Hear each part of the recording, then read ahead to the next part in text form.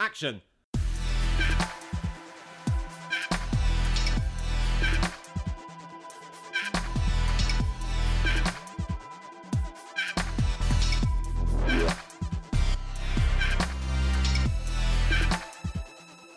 Welcome to Torn Stubs with me, photographer Robert Gershenson, and Joshua Winning, the greatest film critic you've never heard of. And we're going to the movies. We continue our celebration of 21st century horror with Midsommar, directed by Ari Aster. Joshua. Danny, played by Florence Pugh, is still reeling from the recent murder-suicide of her parents and her sister. When her boyfriend Christian, played by Jack Rayner, goes on a trip to a remote Swedish commune with his friends, Danny tags along, blissfully unaware that he's wanted out of their relationship for months. As they are welcomed into the idyllic Scandi community, it soon becomes clear that something sinister is afoot. And that's all I'm going to say about it. Because that's all that happens, really, isn't it? Yeah. So this came out, a year after Hereditary, so it was a really quick turnaround, I think. Really quick, yeah. Crazy. It's almost like slasher movie quick in terms of you make a film, suddenly it's a big hit and everyone wants a sequel within the next sort of 9 months. Yes, but I would imagine that it wasn't a case of Hereditary came out, then they started making Midsommar. Midsommar was probably already in writing and production before Hereditary had even come out. Yeah, I think they greenlit it pretty much the week Hereditary sort of really made it big. Oh, wow. So, yeah, I guess that he was kind of beavering away at it, but then he didn't actually get the green light until Hereditary was this enormous horror phenomenon. Uh-huh.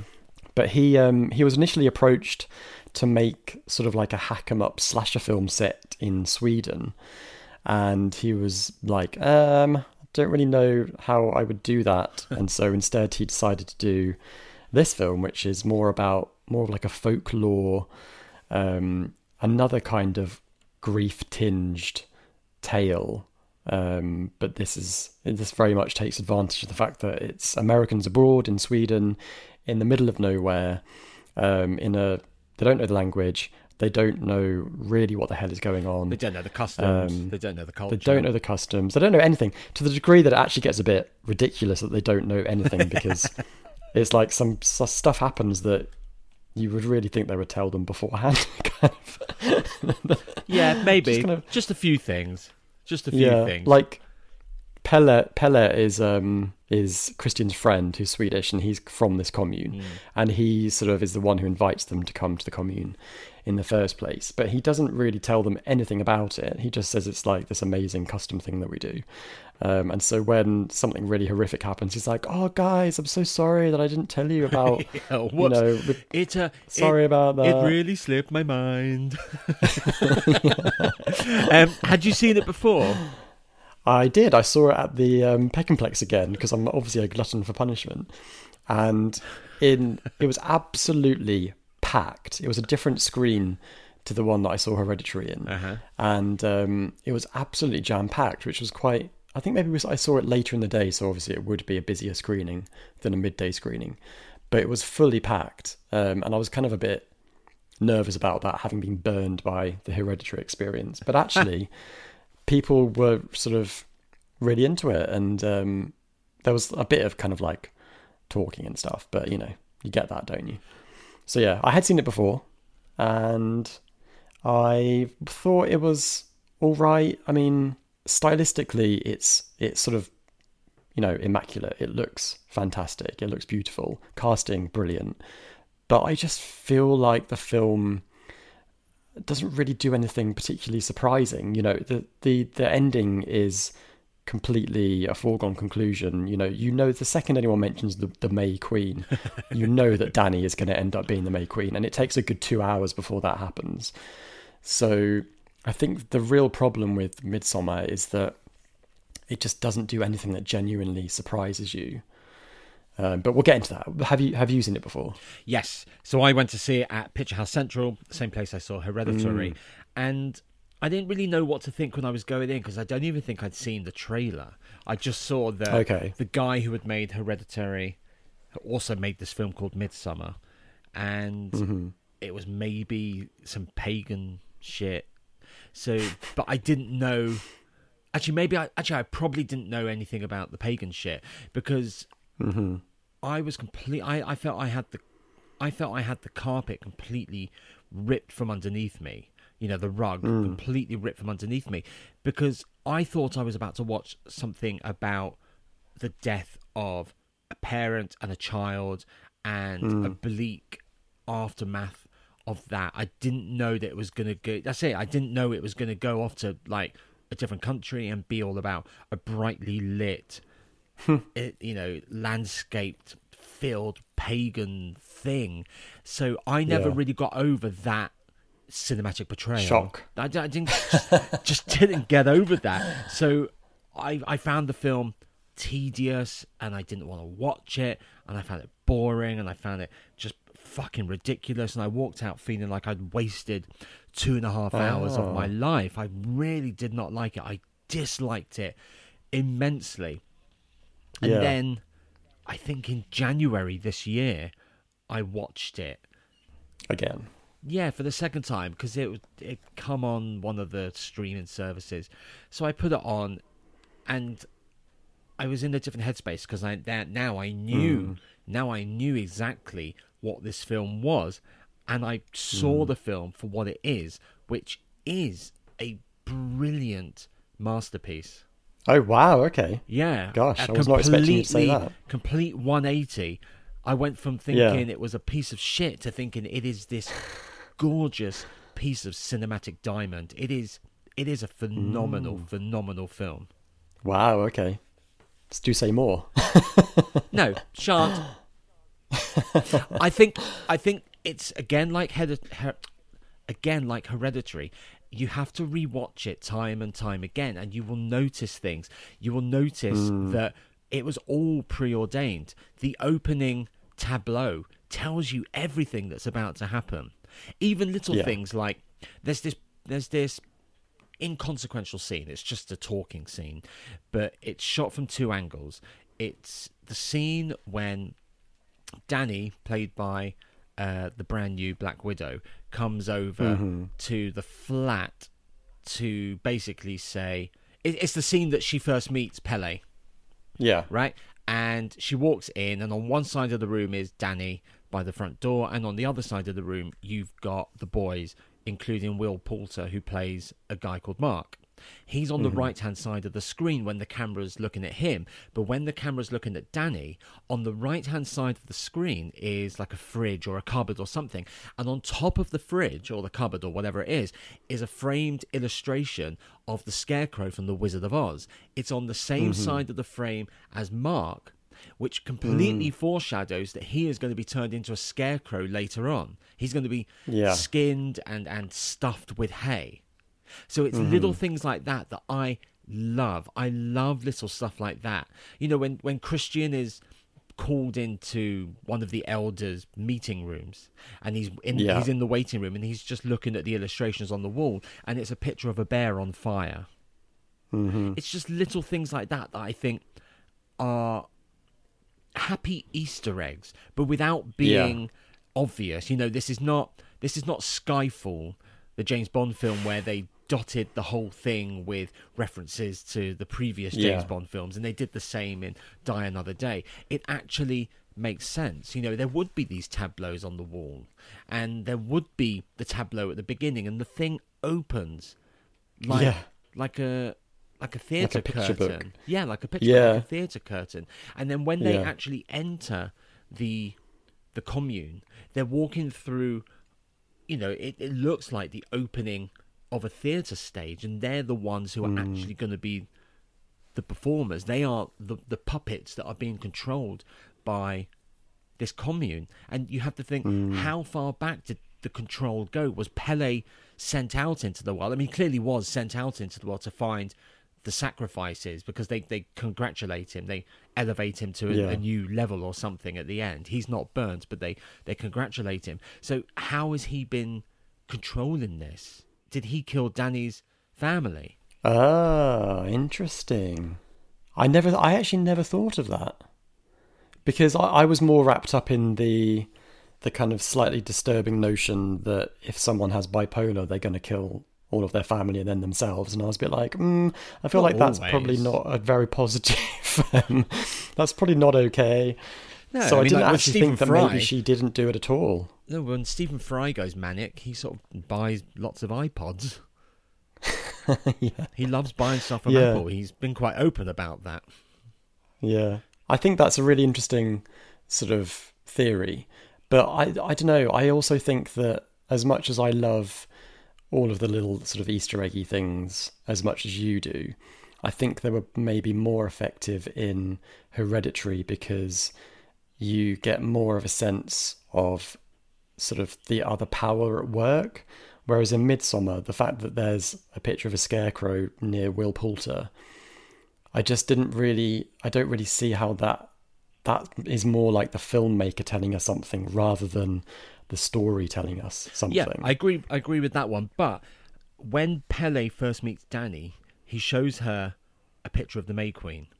And then he says, I'm so very happy you are coming to Sweden. Oh, yeah. And then when they all say that. arrive at the commune, the older guy who first meets them shakes everyone's hand, but then hugs Danny and says, welcome home. Yeah. It's all about that kind of indoctrination of somebody from the outside.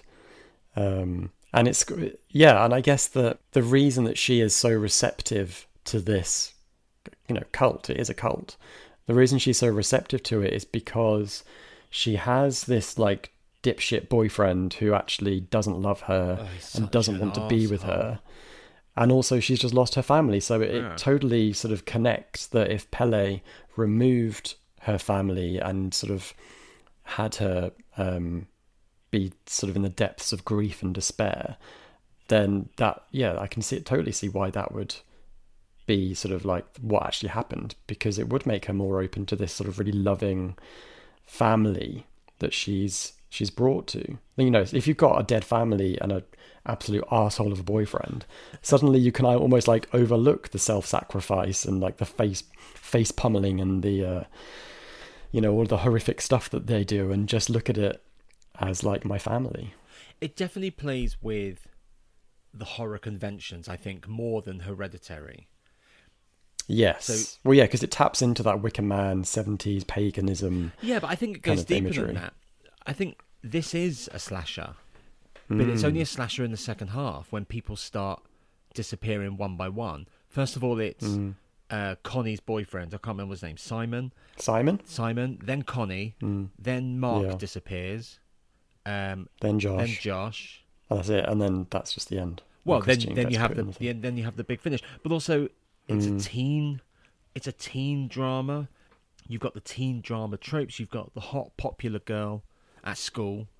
You've got the dickhead boyfriend, the obnoxious best friend. You've got sort of a geeky / intelligent friend, and then you've got like an exotic / foreign friend. Okay. Yeah, I definitely could see that. I mean, it's different to a slasher in many ways, but mostly because a slasher movie shows the death or kind of glories in the actual death itself and like how it's done. But this film is more about what it symbolizes, kind of what they've done afterwards to the body, how they've used the bodies and stuff. Yeah. So it's almost like, it definitely is a slasher film in sort of in the body count respect. But I mean, as Ari Aster calls it, a breakup movie dressed in the clothes of a folk horror film, which I can agree with that. It's true, but actually I think one of the reasons I was disappointed in the film the first time is that I had read around the film and I'd read him say that about the fact that it's a breakup movie. And I think that I got frustrated with the lack of focus on that relationship. It kind of, the narrative kind of ambles around a lot and it doesn't really look into their relationship particularly deeply. But does and it need kind to? of starts to... Does it need to? Don't we just need to know that he's a dick? No. And he's gaslighting her and she's complicit in that. When she tells Pele that it's her birthday and then he's a bit horrified that Christian forgot and she immediately puts the blame on herself, like, I didn't remind him. Yada, yada, yada. So it does. We just don't need to know their origin story. We don't need to know when they met. Was it 3.5 or 4 years ago? We just need to know that they've reached a point where he's a dick, she's letting him be a dick for whatever reason. But there is a great moment when she realizes how much of a dick he is. And what's that? So, when he brushes her off to talk about who's fucking incest. Who? Yeah, isn't it the incest thing? Yeah. Because then in the next scene, when they're talking about Simon leaving Connie, she goes like, "That's totally something you would do to me." She begins, and that's also where the around that's where the slasher element is brought into it. Yeah, I think on a second watch, I didn't find it quite so. It didn't throw me off quite as much. I think I probably enjoyed it more the second time because I wasn't expecting it to do more than I hoped it would. And I kind of knew what it was doing more. So I think I enjoyed it more the second time, definitely. Is it an energy thing? Is it does the cult feed off of the energy that is brought to them? It's about rejuvenation, isn't it? Yeah, so it's them bringing fresh blood, fresh energy from the outside of their own community and using it to sort of rejuvenate themselves, I guess. Yeah. I think there's links to nature. When they were on mushrooms at their first stop before they actually got to the commune, Pelly says, look, the trees are breathing. Nature just knows instinctively how to stay in harmony. Everything just mechanically doing its part, which makes me think that bolsters the idea that this was all preordained, that no matter what you do to nature, it will always correct itself and get back on the course it was meant to. That's a really interesting idea. Yeah, definitely. But it's like you couldn't say whether or not they were responsible for sort of like shepherding that, because have they decided that they are integral to the process, that they kind of are upholding the natural world, and if they went away then everything would fall into chaos? Like, are they actually relevant or not? Maybe that's it. I mean, maybe they're they have that is it Reuben the inbred kid who is on a different intelligent and spiritual plane because he hasn't got any of the anxieties and worries that everyone else has. So it's they get their scripture from him. They look at the images and they interpret. So has he previously drawn out this whole thing? Is that where all the tableaus and the drawings come from? Oh yeah. So is their role, do they see their role as merely removing the obstacles that would get in the way of what nature wants to do? So that would go back to Pele killing Danny's parents. Mm-hmm. Pele almost getting in the way of Christian and Danny. Yeah, definitely. He seems to be a bit of a linchpin. He seems to be, like a thorn in everyone's side, but in the friendliest, Swedish kind of way. Yeah. What did you think about Reuben as a piece within this narrative? He didn't play, or seemingly he doesn't play the biggest part, but if everything stems from what he is drawing, then he is the big bad baddie that is behind all the elders, because we never really see the elders together in conference. They're never in their conclave having a bit of a chat. They're out and about on the stage or in front of everyone talking and leading things, but we never see them actually discuss. We don't see them praying. We don't see them with the scriptures. So someone is pulling the strings, and the responsibility is on Reuben. But does he have the mental? Is he aware enough to know what they are doing with his drawings? Do you think the fact that he is the product of incest and like inbreeding, do you think that excuses the fact that he kind of is a bit of a trope in the terms of like the sort of disabled mystic. You know, there's like, it's such a trope to have this kind of representation. Like, you've got it in I can't think what else is in, but it's very much like it's very much like a trope. Are you talking about just well, like it's like the freak person, like the one that goes, I gotta go get Carrie Ann out the TV. That one from yeah, exactly, like Zelda Rubinstein. It's like the freak show inverted commas thing, where it's like, if they're different and sort of potentially disabled, then they are, therefore they're weird, and they're on a different plane of thought. Yeah, and it can. So it can lead into that.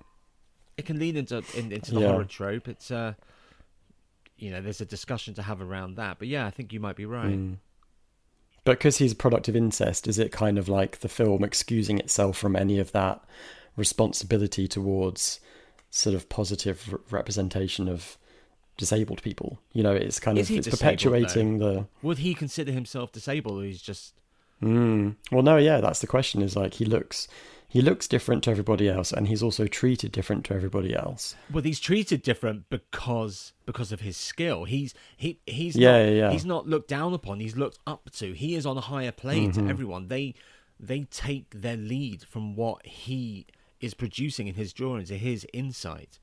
So, if anything, it's a positive representation, because suddenly he's the highest power within this commune.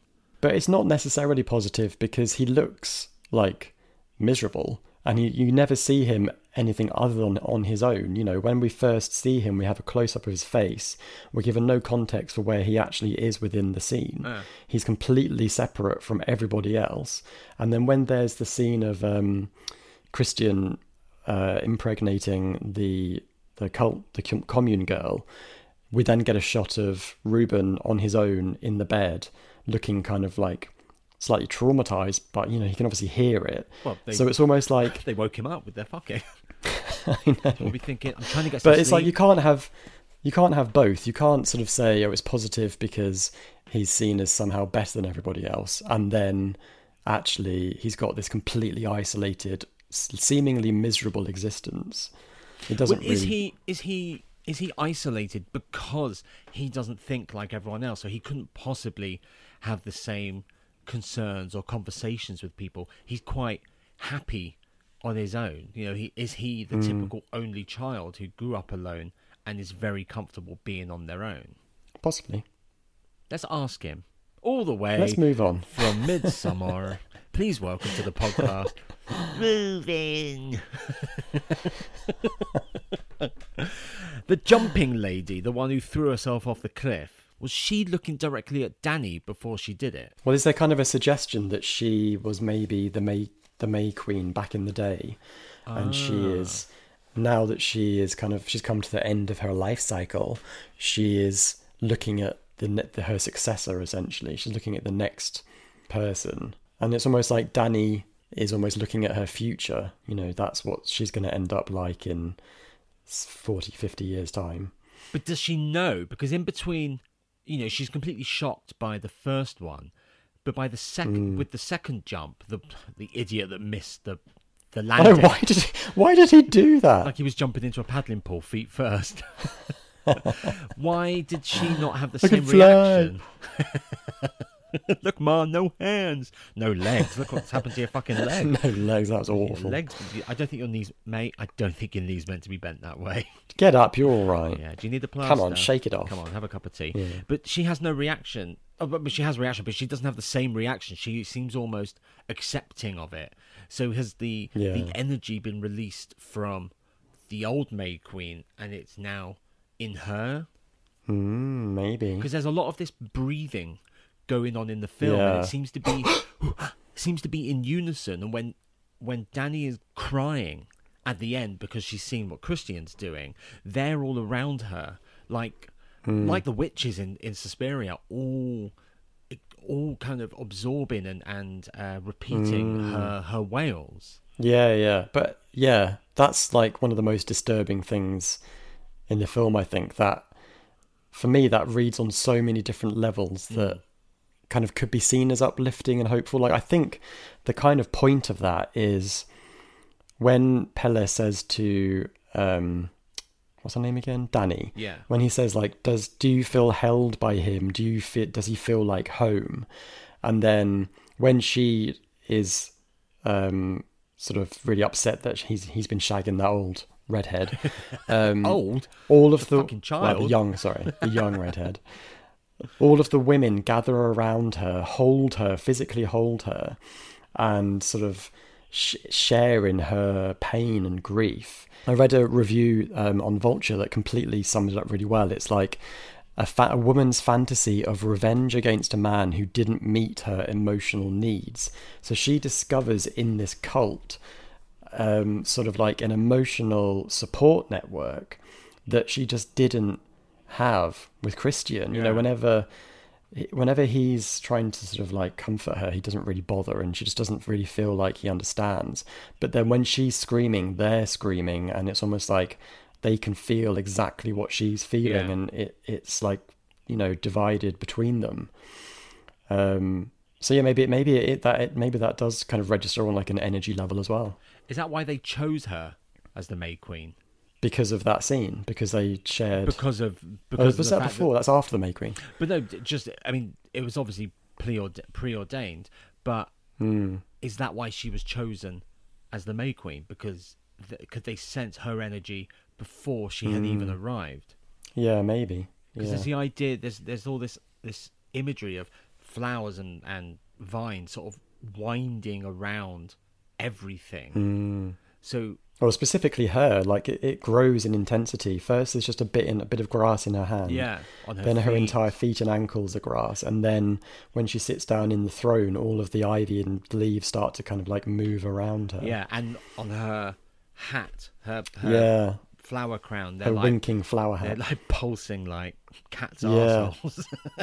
And the bird, the cooked bird on the table, kind of ripples as well. So that's got its own energy too. I mean, that's just bird's eye. That's fine. That's what happens. That's microwave stuff. That's got it microwave from Iceland. Stuff. How regretful was that one villager who suddenly realised he was on fire? Oh, I know. He was like, that's really bleak. Oh, I've made a terrible decision. No refunds. But does that no mean, refunds.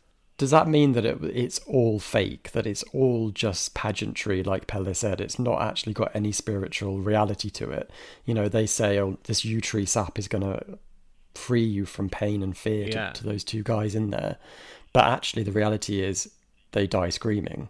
So, is that saying it is all pageantry and it's all rubbish, or is it saying pain is part of life and sorry, but if you're on fire, it's going to hurt, kind of thing?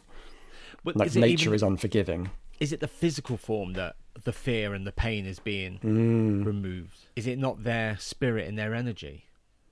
So once the fire has consumed the physical body, will their spirit, which I imagine goes back into the commune in the same way that, you know, you can take rotting fruit or grass or whatever and it goes back into the earth, you know, compost and all that shit, literally. Is that what that whole thing was about? I don't know. It's interesting that the sacrificial hut was shaped like a triangle because the triangle symbol is from Hereditary as well. There's triangles all over this film, all over. Even the way the light falls, like the light and the shadow create triangles over Danny when she's crying. The maypole the maypole with they're dancing around. There's a triangle at the top, and if you carry on with the axis, it makes a triangle. Triangles seem to be like the big icon in this film. And if there's 3 points, what are the 3 points? It's energy, fate, and mind, body, soul. Maybe, yeah. Who do you have sympathy for? Oh, Danny, all the way. That's why it's so effective when she chooses to take revenge at the end. It's kind of like you totally understand and you almost still sympathize with that decision, even though she's murdering him. It's a really complex, sort of interesting feeling that you have about that, because you're like, he is horrible. He treats her terribly. He's basically emotionally abused her. Yeah, he's completely gaslit her. Yeah, completely. But does he deserve to die dressed as a bear? I know. It's like, it's like we were talking about before, does the punishment fit the crime? It's almost like, well, I don't think so. I think punishment would be that he never got to date anyone ever again. And, there is that undercurrent that they very cleverly feed in, which is he's not able to fulfill Dani emotionally, and he sees her not able to fulfill him physically. And so that's kind of like the two paths that they're on, and never shall the twain or the twixt meet. Anyway, I think that you do. I sympathise with her completely, and it kind of really makes you question why at the end.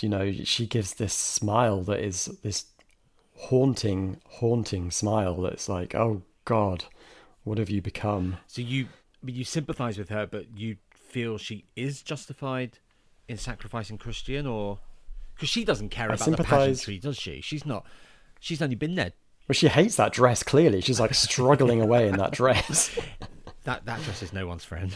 Everyone's bum looks big in that triangle dress. A triangle of of thingies. But she she doesn't care about, she's only been there a couple of days, so she doesn't care about the religion or the cult or whatever. She's used this as a chance to get revenge. She's like, but if it is like Thomason at the end of The Witch, she is completely indoctrinated. She's turned towards the dark or the light. It's really something that the light never goes out there. The sun never goes out. There's constant UV, constant. I love how Mark, just the worst American abroad ever, he has no idea. He's like, what do you mean the sun's not going to go down? It's like, mate, you've known about this trip for months. Yeah, but he wouldn't do any research. He's so Pele obnoxious. Literally told them nothing about Sweden, clearly. So obnoxious. I was sat next to him. So annoying. When I saw 1917. I've sat near Will Poulter. I think he's a brilliant actor, and you wouldn't know he was English. You wouldn't know that Florence Pugh was English. Well, yeah, Florence Pugh in this is just brilliant. Her face. I think she's one of our best sort of actors at the moment in England. Yeah, she's just absolutely brilliant. Even when she, like, in Black Widow, she brings stuff to Black Widow that is just so good. Yeah. She goes, disgusting. Yeah. Oh, disgusting. When she's in it's disgusting. In the superhero stance when they land on the floor. So funny. She's great. Are we to accept this as a happy ending? Oh God, I don't know. I think that it's nature. It's all about nature, and if if this has enabled nature to sort of like thrive, that's kind of happy, I think. And it's almost like humans are insignificant sort of little things happening on the planet, and what's really important is the planet, so they can do whatever they like. Nature will continue. So if it's from nature's perspective, it's like it's not really a happy or a sad ending, it's just kind of an ending. It just is. But in terms of humanity, it's pretty fucking bleak. But she's happy at the end. She's happy. Genuinely, she has a lovely smile on her face. She looks not overjoyed, but she doesn't look miserable. So she's found happiness, and she's the main character. So are we expected to be happy along with her? I don't think we're expected to be happy with her. I think we're very much meant to feel conflicted about it. Actually, I was going to ask you, so this is something that I kind of picked up on. Do you think that Ingmar, who's Pele's brother, and he brought Connie and Simon to the commune, he's the one that burns up in the end. Do you think that he... Yeah. He's the one that Do you think that he brought them because it essentially, from his point of view, he was jilted by Connie as a lover? Maybe. Because there's that weird conversation where she's like, I didn't even know it was a date. And he's like, no, we dated for a while. But then you met Simon. Yeah, maybe. Yeah, she's like, yeah. It definitely parallels. So he's getting revenge as well. Yeah, there's a revenge, and Dani gets her revenge. So how many more people have been brought there as a form of revenge? Yeah, exactly. To become compost. Josh's leg and foot are in the soil. Like he's fermenting in the soil. It's horrible. Do you think they always bring a couple of people of colour? Oh yeah, because maybe. They're all white there. as most it Swedes is the whitest are. film you've ever seen, and because it's like obviously white clothes as well. Yeah, and it's brightly lit. It's a very it's a very white-led white painted country. buildings. But yeah, there's a couple of people of colour. So Joshua was black, Connie and Simon were sort of Indian, Asian-y. Mm-hmm. Do you think that's always a thing, that even though they probably wouldn't let a person of colour do the breeding, they can be put back into the earth? Yeah, maybe. They probably don't necessarily see it, maybe. They just see as people. You know, flesh is flesh. Would you watch this again? I do think it's beautiful. And actually, I was really not looking forward to watching it again, because it's 2 hours, 27 minutes long. It's not a short film. And I wasn't looking forward to watching it a second time. But actually watching it yesterday, even after doing a double whammy with Hereditary, it does have this really bewitching quality to it. And it really does keep you engaged. And it's interesting. The only thing that I think it detracts from it is that it really is... it's kind of paddling in the same pool as Hereditary. It ends up with a very similar kind of motif going on as Hereditary. Yeah. So that's the only... If it was on its own, if I'd never seen Hereditary and Hereditary was never made, I think that Midsommar would maybe have more power to it. But as the first film after Ari Aster did Hereditary, it kind of just feels slightly like a diluted version of Hereditary, a less polished, less sort of interesting maybe film. So would I watch it again? Probably. Yeah, if I had someone like Tom hasn't seen it, and if he wanted to watch it, then we could. How about you? I would watch it again. I don't think it feels like 2.5 hours. It really draws you in, and you just get lost in it. Yeah. What did you... because I speak Swedish, so I kind of understood pretty much everything that everyone was saying. Not to sound boastful or anything, I just could. But how did you feel about the Swedish in the film? Did it make you feel sort of like at a distance and stuff? Well, there was subtitles, wasn't there? Yeah, but it's not always subtitled. Oh, I mean, I'm perfectly fine with that, because I didn't feel like I was missing any information. But yeah, surely that's a device used by Ari Aster to keep us with the Americans, so we're just as lost as them. Yeah, definitely. Yeah. I just find it interesting that apparently, according to the internet, a lot of Swedish people kind of saw this film as a black comedy, because obviously it kind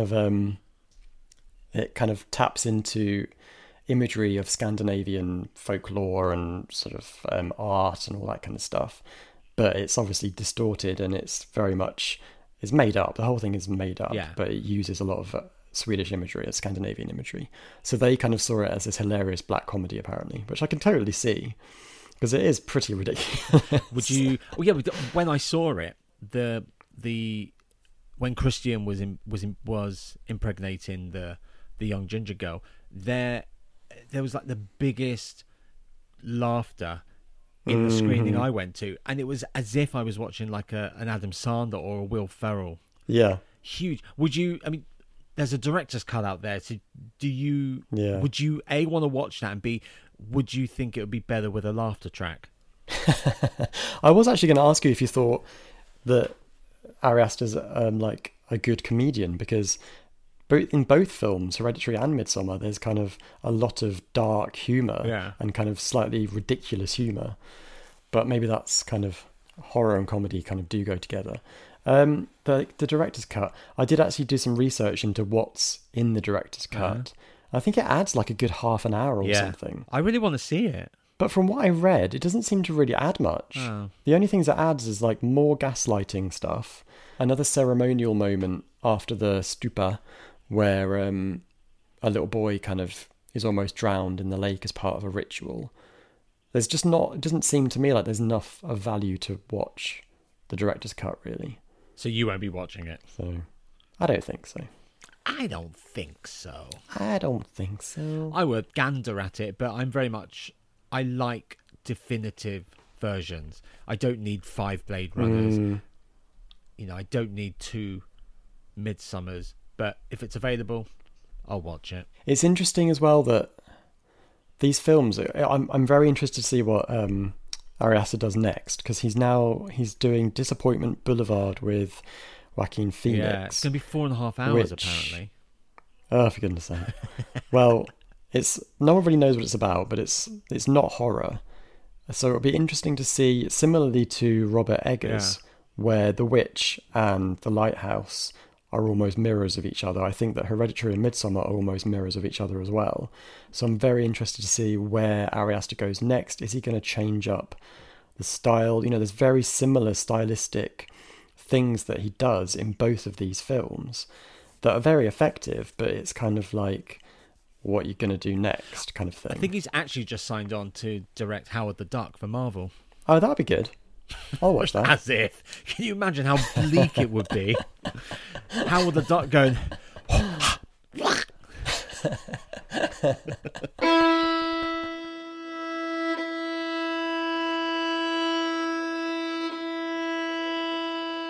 That was Midsommar, directed by Ari Aster. Joshua, give us a clue as to what's coming up on the next episode. We are definitely not going on a flight. What could it be? Be sure to subscribe on Apple Podcasts, Spotify and Acast so you don't miss that episode. And we are on Twitter at TornStubsPod. What did you think of Midsommar? Let us know. We're off to eat some pew pie. Until next time, I remain Robert Gershenson. I'm Joshua Winning. Ha ha ha.